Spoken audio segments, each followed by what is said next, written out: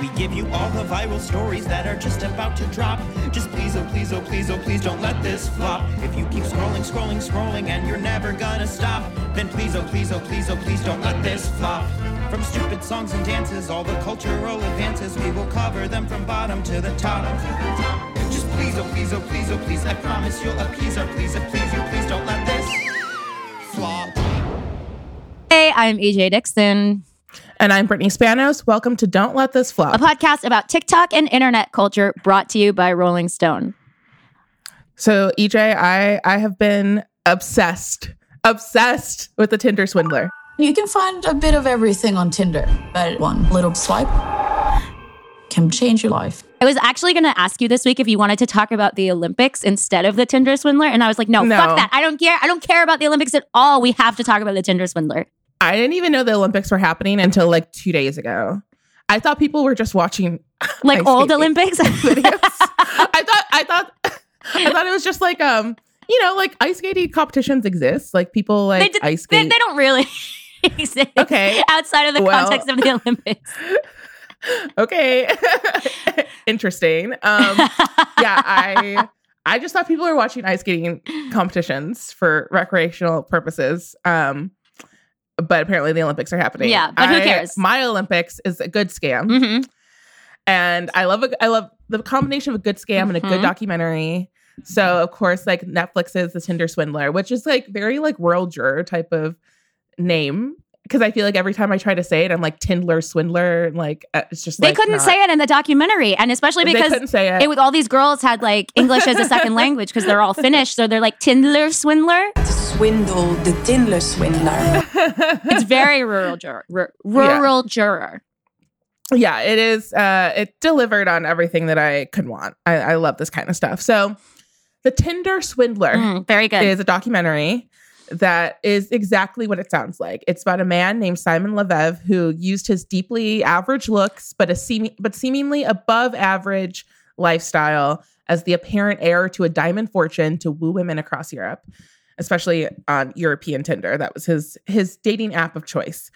And he would eventually swindle them out of thousands of dollars to fund both his lifestyle and dates with other naive women that he would then scam out of thousands of dollars to continue an ongoing cycle of just getting all these women to fund his lifestyle before completely leaving them. And Simon used the same tactic for all of them. He basically, he was on the apps and he would just be wearing all these lavish designer clothes. He had a private jet. He'd be like on the first date, do you want to fly somewhere? Take them on a private jet. He had constant business in other cities. So he was never really in the same city as them, but he was very active on WhatsApp where he would send them videos of him traveling and like fancy hotels and like other cities across, just like all over the world. And he would send like these audio messages. He would be really intense about being like, I'm ready to be with you. He gave them a lot of attention to the point where they felt like they were the only one in his life and they would commit to him. And then all of a sudden, after they've committed to him, there was this issue of a lurking danger, this danger he never really explained because he was the heir to a diamond fortune. And as we learn, he is not actually the heir to this diamond fortune. He was using the name Levev, which is a real diamond family, but it's not his real last name. But he would be like, dangers lurking. His bodyguard, Peter, who I'm obsessed with, an amazing actor, should win an Oscar. His bodyguard, Peter, would be like all bloodied in videos and be like, someone's attacking us. I'm so glad Peter was here to save me.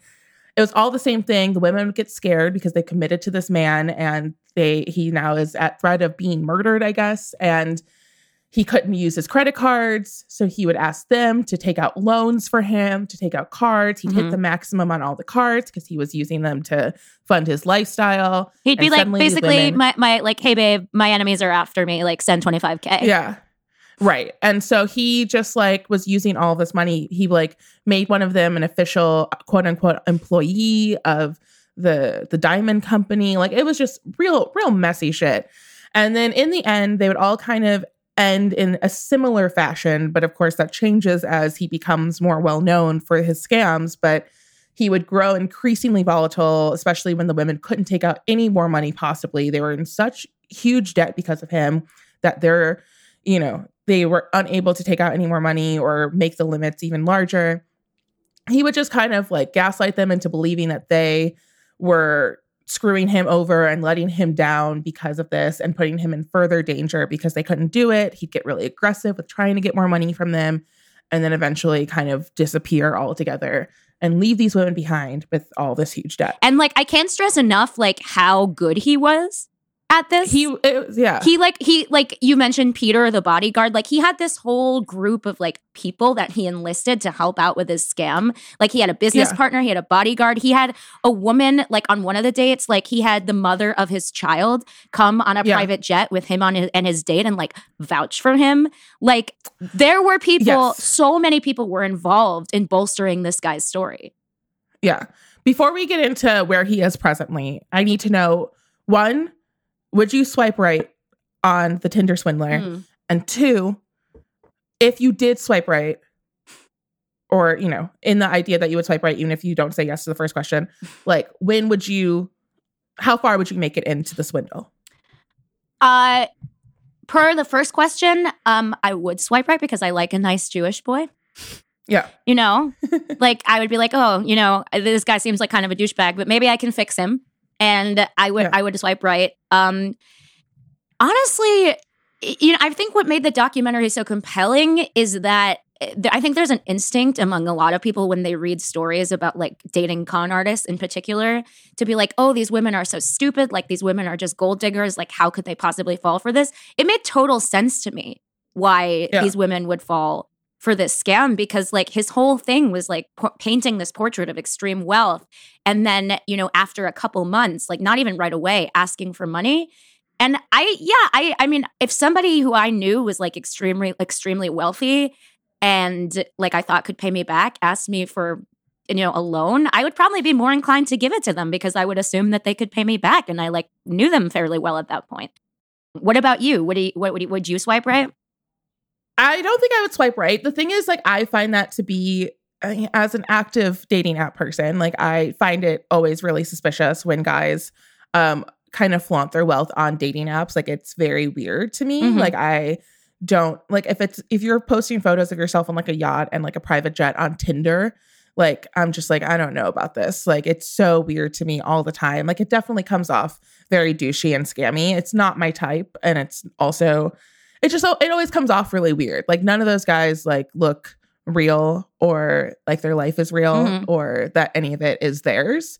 So I would not swipe right on him. I cannot imagine I would. Like it does not seem good. However, if there was an instance where I had swiped right on him, I do not think I would make it further than meeting the mother of his child on a private jet where I would immediately turn around. Because I can't say I'm like above getting on the private jet. You know, like I'm not above getting on the private jet. Yeah, like my friends and I were kind of going through like when we would leave. And like a few of my friends were like, we would not get on like if a guy on our very first date was like, we're going to fly somewhere, we're going on a private jet, I would definitely say yes to that. Like there's no way I would not say yes to that. However, if I showed up to the private jet and I'm suddenly meeting a child you did not tell me about and the mother of that child, I would be like, we're good. I got to go home. It was nice to see the private jet.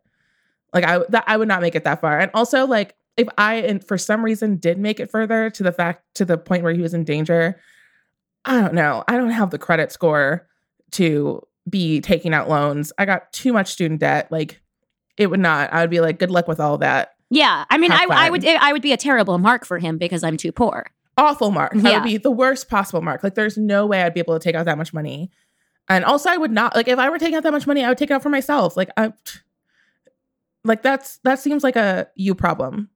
I get what you're saying about like, I think that it happens, but I think there were a lot of red flags long before they had committed. And I cannot imagine, I cannot put myself in these women's shoes. Yeah. Like we were, you know, again, in like one of the group chats, we were just like kind of going through at what point. And I was like, me and one of my friends, we were just like, we have broken up with people for much less than them asking us for large sums of money, like for just extremely small things. Like I would simply not even like, I don't know. It's not for me. I don't get it. I don't think I cannot imagine I would make it that far. Yeah. But I'm not, asking for, like, I broke up with somebody once because they wouldn't pay for my plan B. Yeah. like, yeah. like why? It just like I don't know. I guess you're right. Like there are so many like lesser sins. Also, like, if you're in danger, I'm not putting myself in danger for someone who won't even stay in the same city as me for longer than a week. Hard pass. Yeah, true. Like, okay, I don't want to have your enemies are not my enemies. We're not married. Like, I'm not absorbing that energy. Yeah, they like, were all like, babe, like, are you okay? I'm so worried about you. I'd be like, peace. I don't that's too much drama. I don't want to get involved in that. Too much. I'm good. Like, I'm not good in a fight. Like, I'm not about to, defend you or try to stave off like violent attackers. There was a lot of unanswered questions in the documentary. Like something that I was really confused about is like apparently like these women Googled Simon because everybody Googles everybody now. Like I Google people. Yeah. I Google people that I went to camp with like 20 years ago. Like, of course, I'm going to Google the guy who I'm dating, who I met on Tinder. Yeah. But like these women Googled Simon and like still couldn't figure out that he wasn't actually this guy's this diamond billionaire's son. Like, how is that possible? Yeah, again, like I would not make it very far. I found guys' resumes, like PDFs of their resumes online. Like, if I can't find that much information on you, it's weird. And so when the documentary ends, they kind of catch up on where he is in his life. And banned from Tinder, he is living in Israel. He is living the life of a free man in Israel, and he is still living a life that seems very well beyond his means. He has private jets and fancy cars. He's dating models. He's like still kind of existing in the same life that he had before he was exposed for this. And obviously, this is a much bigger exposure for all of his crimes and the way that these women have their lives ruined. They're still paying off all their debts. And he is just, he's vibing. He had an Instagram, but he no longer has that Instagram anymore. However, people think that he may have a TikTok. There's an alleged TikTok that exists that belongs to Simon. And it's not confirmed, of course. Like, he's not posting. It's kind of hard to tell because some of the videos he's not verified. He's not a blue check. He's not he's not verified, but also some of the videos seem pretty similar to videos that he sent to the women that are seeing the documentary. Some of the videos are new. So it's hard to tell if this is just someone who had access or had been swindled by him who started this, or, it's just something. It's hard to tell if it's like actually Simon reaching a new audience, or if he's like, if this is a catfish of a catfish. And so he uses the hashtag Tinder money a lot, which is, kind of a vibe, I guess. Like, might as well be straightforward at this point. And, he's also seems really convinced that the fact that he has so many followers on there, at least this alleged Simon seems very convinced that the number of followers he has is a means of the public exonerating him or believing that he's like a good person. He posted a very funny video where it was just like the narration reading the overlay text, and it was just like, they say I'm a bad guy on Netflix, but look at how many people are following me. It's like, dude, they're following you because they want to see if you post anything crazy or get arrested again. Like, no one supports you. It's pretty crazy how TikTok will kick off somebody for writing the word killed in a caption instead of unalive. They'll just like kick them off the platform. But like a convicted felon is allowed to just like continue to grift on there if it is him. Let's do straight people. Straight people. So today in straight people news, we have more Kanye, of course. You're gonna need to explain this to me because like it's just too much at this point. It's just a torrent of news and crazy shit every day. Let's do a even bigger timeline breakdown of what's going on. So they've been going through a divorce. We all know this. It's now been a year since they announced that they were separating, Kim and Kanye. The process was pretty civil last year. So just to kind of preface this, like there were many months of them seeming to co-parent and coexist in a civil manner. Kim was showing up to Kanye shows for his album Donda that was released last year. Like they were making a good show of being able to be a family even as they were breaking up and going through divorce proceedings. Like it was still the proceedings were still active while they were making a show of civility. But of course, it's grown increasingly unhinged in the time since. Kim famously has started dating Pete Davidson, the most ran-through comedian in history. And Kanye has been talking shit about Pete Davidson. That really set him off, that Kim was trying to see someone else and he was threatening to beat the SNL star up. There's a lot of rumors of Kanye starting rumors about Pete in LA circles. It's just kind of a mess between all of that. Of course, in retaliation, and we've spoken about this in the past about both these relationships, Ye has begun in a very transparently attention-seeking relationship with Uncut Gems star Julia Fox. They've been gallivanting across Miami and New York, going to Lucien, going to Carbone, going to Paris Fashion Week. You know, it's just kind of a lot of stuff happening with that. So even though he has his new quote-unquote girlfriend, Ye can't stop seeking Kim's attention through his long dormant Instagram. He wasn't using Instagram for many years. So he's posted a lot of times in the past few months about like begging Kim to bring their family back together, begging God to bring their family back together. He has made a lot of serious allegations about how Kim is handling the co-parenting. He alleged that Kim has blocked him from seeing their children. That she's blocked him from traveling with the kids.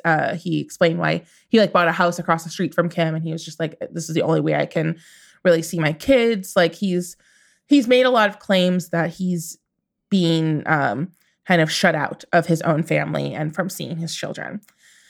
So, of course, this entire feud grew even more toxic when Kanye posted a screenshot of Northwest on TikTok. So Northwest has a TikTok account, and it's like her and then also her cousin Penelope, Courtney's daughter, have TikTok accounts, and they share the TikTok accounts with their mom. So the account is called Kim and North.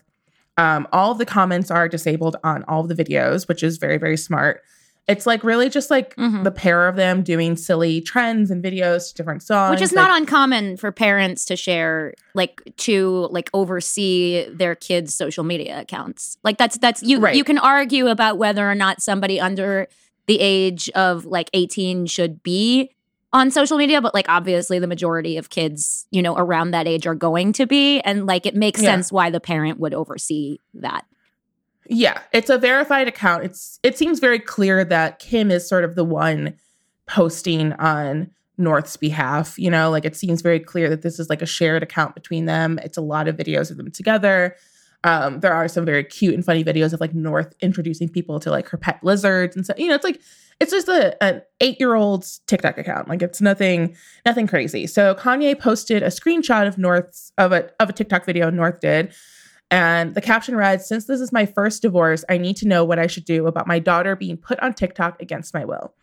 This is not the first time Kanye has said anything about this. He has long not enjoyed the fact that North is on TikTok. He has a huge disdain for his eldest daughter using the app.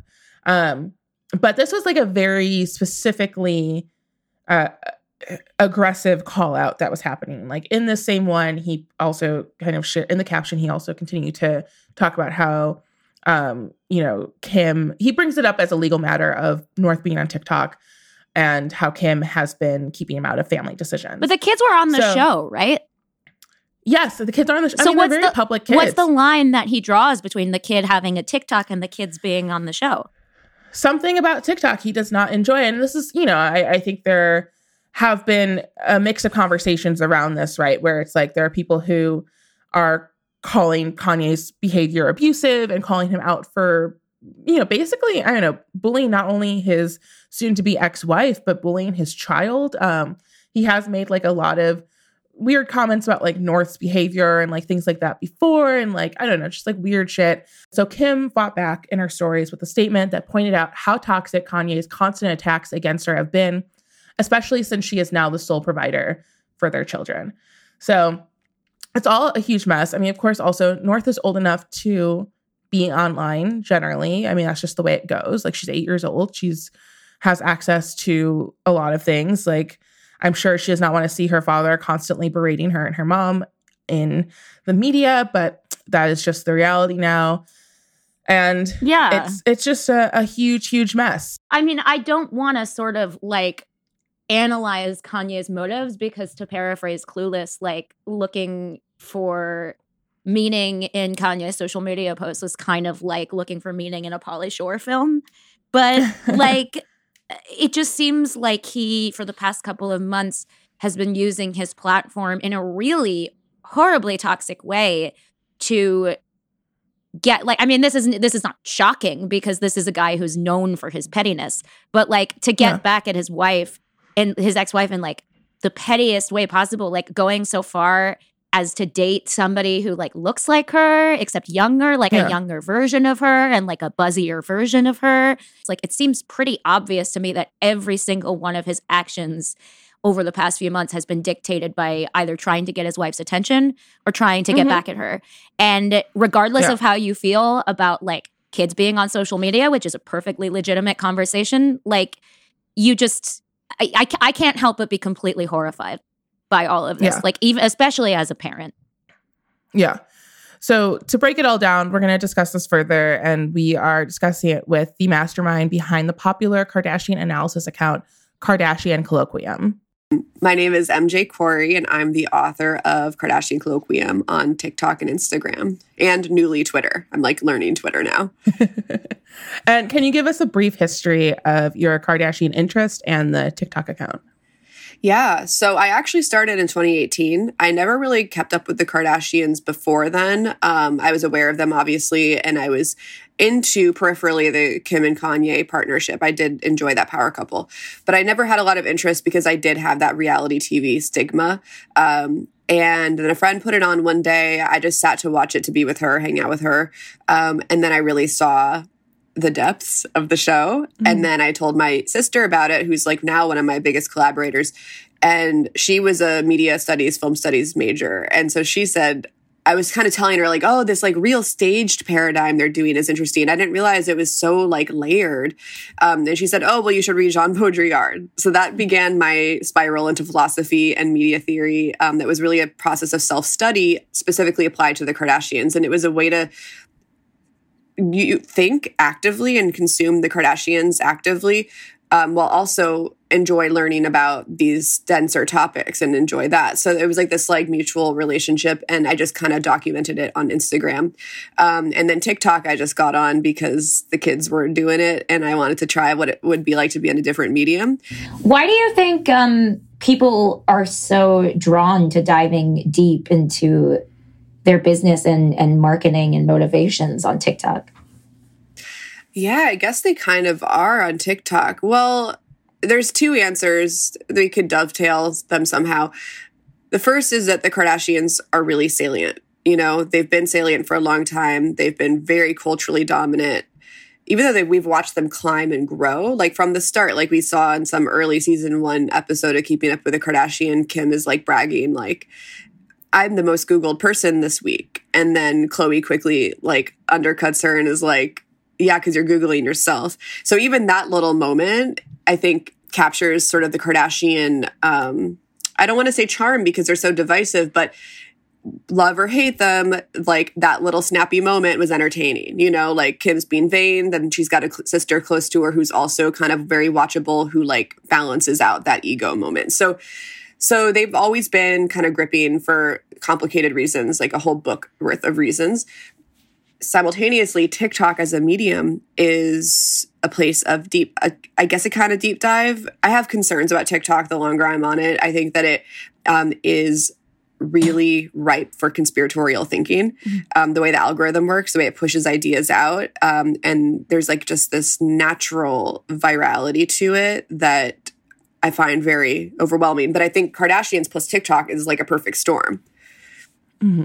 Yeah. And I mean, even just, there's been a lot that's happened. And even since we recorded the episode on Friday, and there's just been like so many things that have happened since then. But the original, what we wanted to originally talk about, to bring it back to TikTok, is Kanye's own response to his eldest daughter, North, being on TikTok and having a shared account with his soon-to-be ex, Kim. So why do you think this particular moment, you know, Kanye is someone who very rarely uses Instagram. He's like been off of social media for a minute. Like, why do you think TikTok in particular, and North being on TikTok, was a breaking point for Kanye to kind of enter the Kim realm of Instagram and really spiral out about this? Yeah.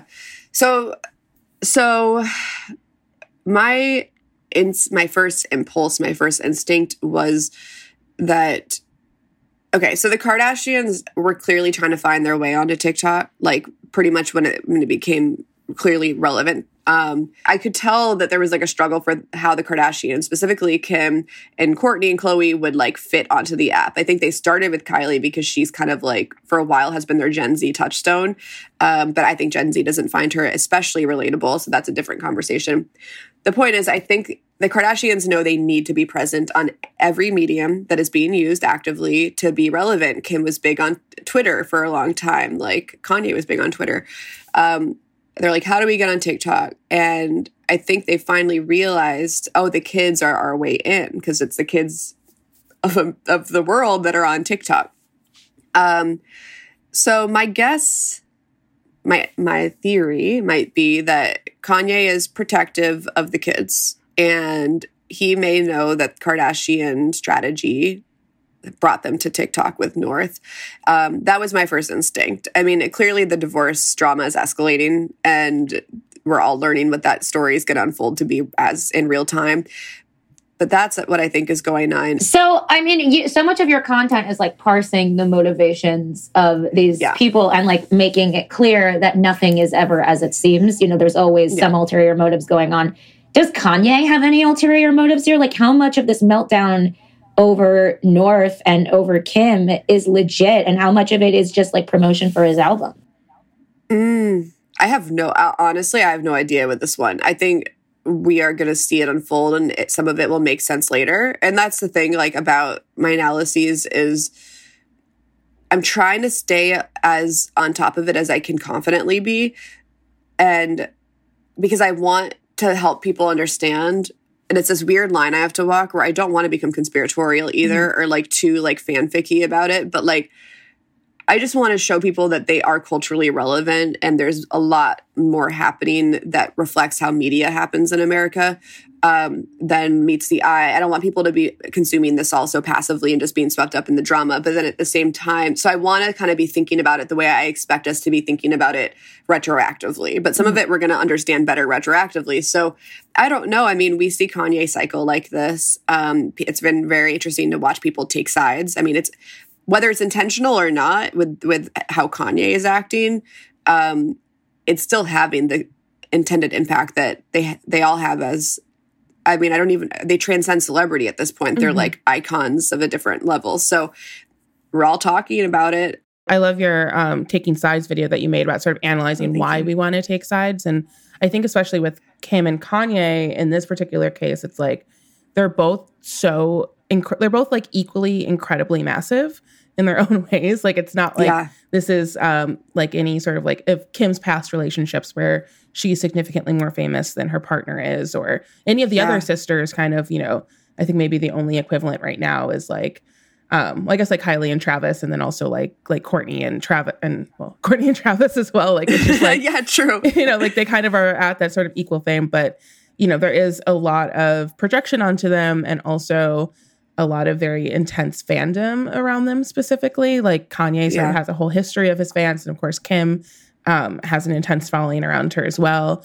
And over the weekend, we saw it bring in more cultural figures. You know, Kanye was making all these memes about this sort of being the Marvel's like civil war of him versus Kim, and all these major celebrities that were sort of quote unquote taking sides in his way of dissecting and thinking about it, and you know, his relationship with Kid Cudi falling apart, and him going after Pete Davidson repeatedly. So I mean, some of that was pretty hilarious, but I think it's also the attacks are very toxic and very serious in a lot of ways. And with you saying that a lot of your followers are kind of dissecting it and kind of going, what are you seeing in terms of like the standing from the Kardashian colloquium, like comments, and in terms of where they stand with Kanye versus Kim at this moment? Yeah.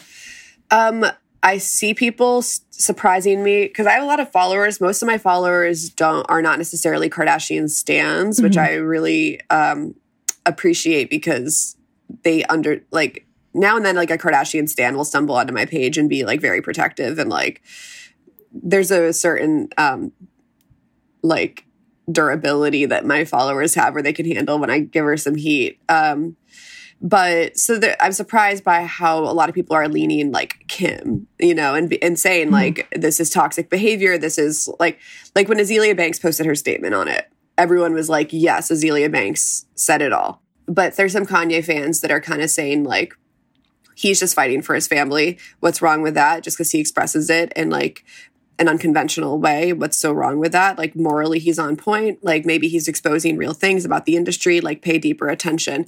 And I can honestly say, like different friends have asked me like, so where do you fall? Like, what's your side? But I've gotten so like rigidly like in this place of like I've conceptualized them so much that like, I don't even know how I feel. All I can do is like think about it. And think about really how it's impacting the conversation. Like, I don't even know how I feel, to be honest. Yeah. What do you make of Kim's silence over all this? She posted like hot photos of herself in the middle of his Super Bowl Sunday meltdown, but otherwise she's been pretty tight-lipped. Great question. This is what Kim does. This is how she copes, especially and not emotionally. I don't know how she emotionally copes. I can't psychoanalyze these people. All I can do is like notice the patterns. And Kim damage controls when Kanye's kind of doing like these expressive cycles by being tight-lipped. And we saw this when he was on Twitter after he was doing those like presidential campaign events. And then like he was saying stuff about North and the family and then tweeting a lot. Kim didn't say anything for a long time. And that was when he did the Chris Jong-un thing. Mm-hmm. And it was like he was taking shots that you would think eventually they would like say something or kind of strike back or whatever. But she was tight-lipped and then finally like released that pretty eloquent statement about Kanye having bipolar.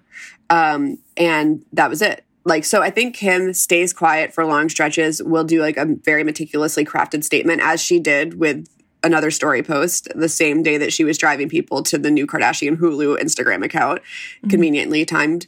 One statement, that's it. And so I think she packs a lot into that and then steps back, which is kind of interesting. I'm interested in understanding what that means and the effect it has on her image and what it does for her in a bigger picture, like analysis later. Yeah. And I know you just said that you avoid conspiracy theory, but EJ and I have crafted, I think, a pretty good conspiracy theory on Pete and Julia. I'd love to hear other people's. Please tell me. Yes. We presented a new conspiracy theory that Julia and Pete are in cahoots to take down the Kardashian family from within.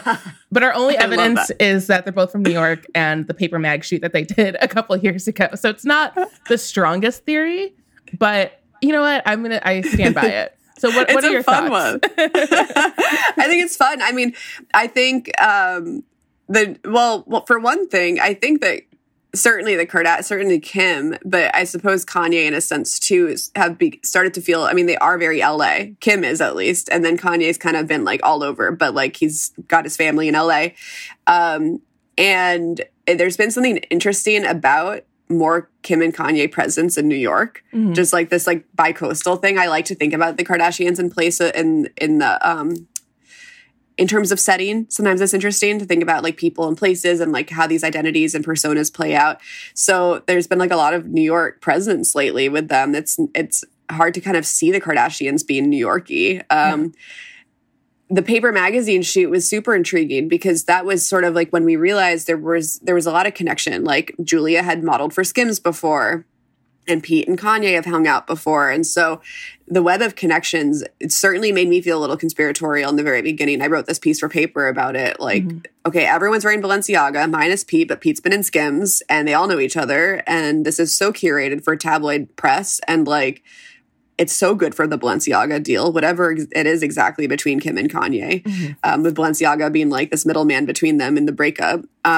So, I mean, yeah, it's a fun theory for sure. And if there was any way to topple the Kardashians, it would be someone from the inside, you know? So totally.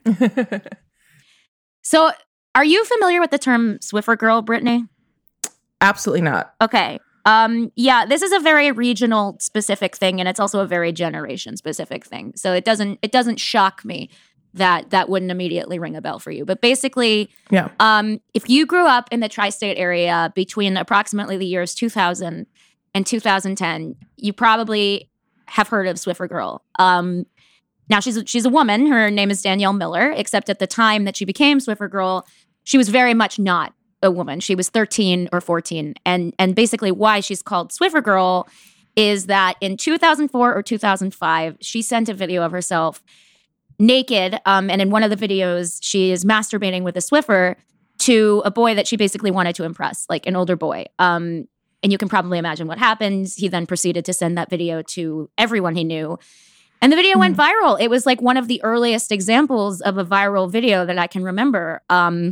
It was something that truly anyone and everyone, had either seen or had known someone who had seen or was, familiar with. She was like patient zero. It was the first time that I can remember that of like a high school non-consensual porn scandal, even though she was only in 8th grade at the time. And as I say this now and as I think about it and recount it, like obviously every aspect of this is absolutely horrifying. I mean, it's child porn basically. Like there was a point in the early 2000s where child porn was circulating on the internet and everybody was talking about it. And moreover, everybody was blaming her for having done this thing. Because it was the early aughts and our knowledge of sexual and gender politics wasn't really all that sophisticated. Danielle ultimately bore the brunt of this. She went to, a very elite private high school and they, punished her. As far as I know, they didn't publish the boy who spread the videos.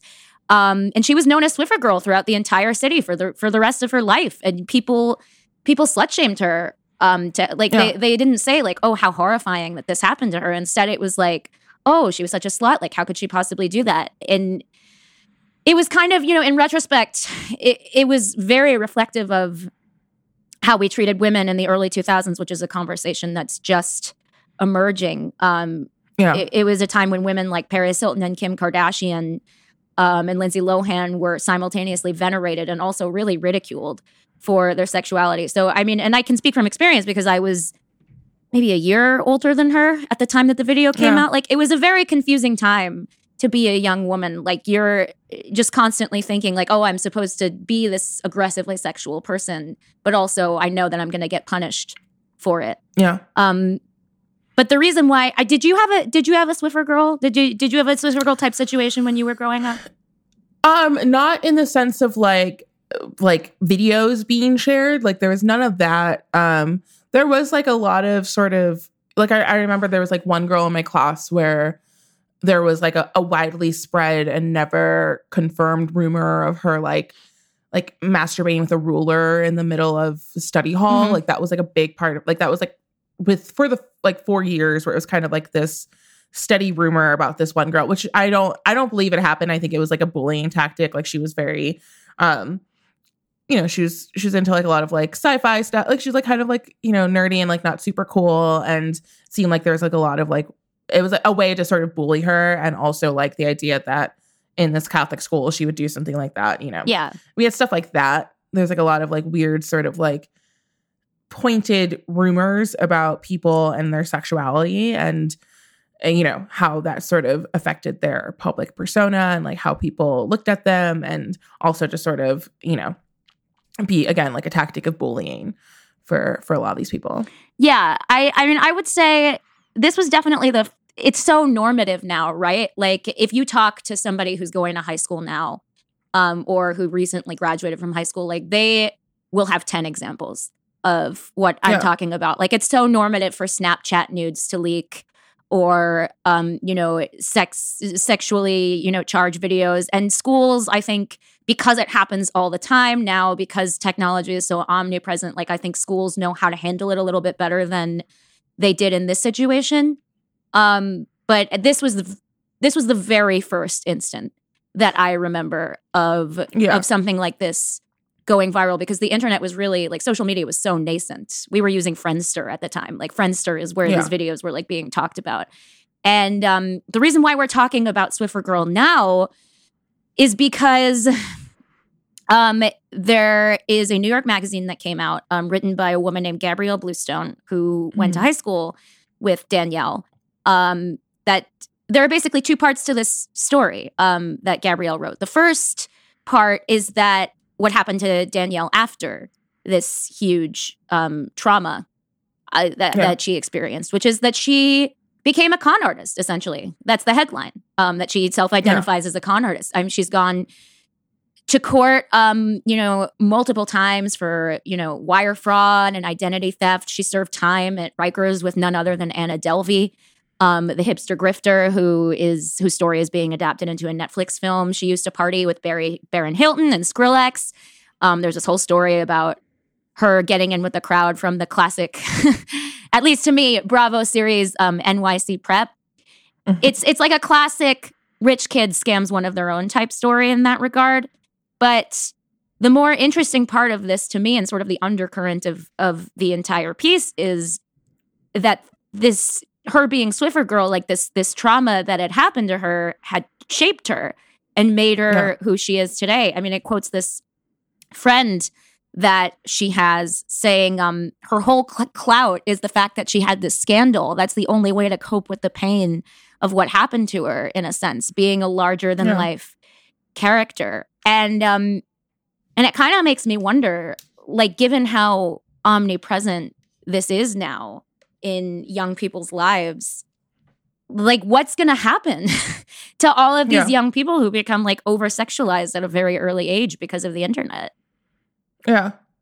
Yeah, I mean, especially if it's like, it is sort of, I mean, I guess there is that idea if this is happening on such a larger scale now, like the idea that, you're probably not even the only person in your class where these things are happening to, like, in an ideal world, that is sort of like a way to sort of like help each other. I mean, in an ideal world, that wouldn't happen at all. But like, I guess the idea that you can sort of like trauma bond instead of being alone in the situation, the way that she probably felt in terms of like, people caring on a wider level. I don't know. She didn't even go to therapy. Awful.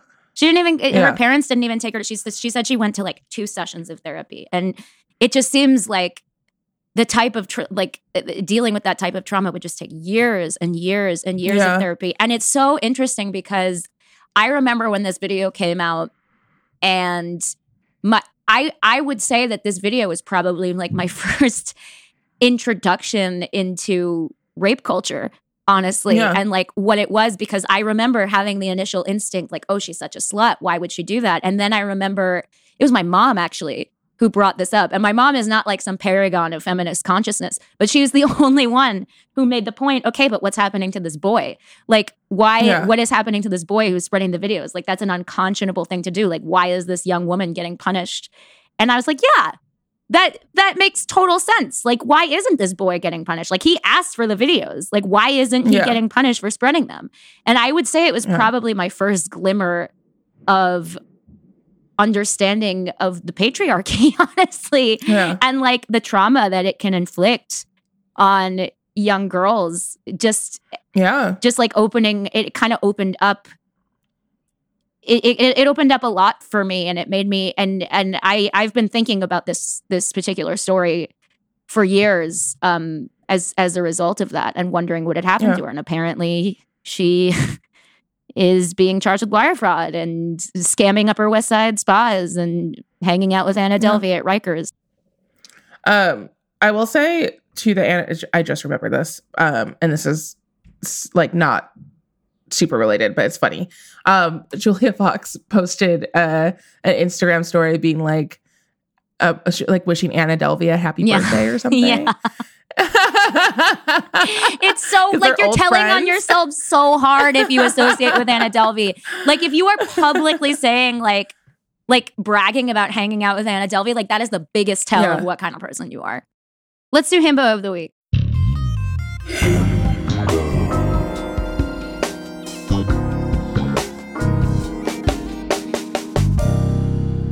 Today's himbo is actually something of a future himbo, or himbo to be. We're recording this on Valentine's Day, so it made sense that our himbo of the week would be 5-year-old Anthony Small, who went viral on TikTok for a video his mom made of him standing outside his neighbor's house in a little suit with flowers and a stuffed animal, asking her to be his Valentine. Happy Valentine. I love this so much. Listen, there's a world in which we'd get mad at this. Valentine's Day is a gross holiday. Little kids asking each other out. Maybe that's a little bit uncomfortable for some people. But I can't help but think this is the sweetest thing I've ever seen. Every time I watch it, I cry. He clearly spent a lot of time practicing it, and it's so adorable. And it's setting up this poor girl for a lifetime of being disappointed by men who will avoid setting up dates during the first week of February, so they don't have anything to do on Valentine's Day. I am also just concerned that he's not wearing a coat. Right, that's what you said when you saw the video, that he's not wearing a coat. I have some weather concerns. It looks a little cold, and he's a little boy. But he's not standing out there that long. And also, like, I don't know if you've seen all the tourists, like, standing by the Manhattan Bridge, like, taking photos over the weekend. Like, the engagement photos and the maternity photo shoots, like, they were standing out there in, like, 15-degree weather with snow, like, coming down this weekend with, like, nary a coat on. I went to college in New York. I've walked outside in a mini skirt and, like, a bra and in the snow. Like, I understand, but he's a baby. He's 5. It's true. Yeah. He's so young. He could have integrated, like, a parka into his plan. Yes. Next time you have a 5-year-old, ask out another 5-year-old, put them in a coat. Mm-hmm. February 14th is often cold in the northern regions. But so, yeah, congrats on your Himbo of the Week award, Anthony. This little himbo is going places. Thanks so much for listening to Don't Let This Flop This Week in TikTok, brought to you by Rolling Stone and Cumulus Podcast Network. Written and hosted by me, Brittany Spanos, and EJ Dixon. Executive produced by Jason Vine, Bridget Chelsea, and Elizabeth Garber-Paul. Edited by Dan Stein. And original music composed by Daniel Mertzleth.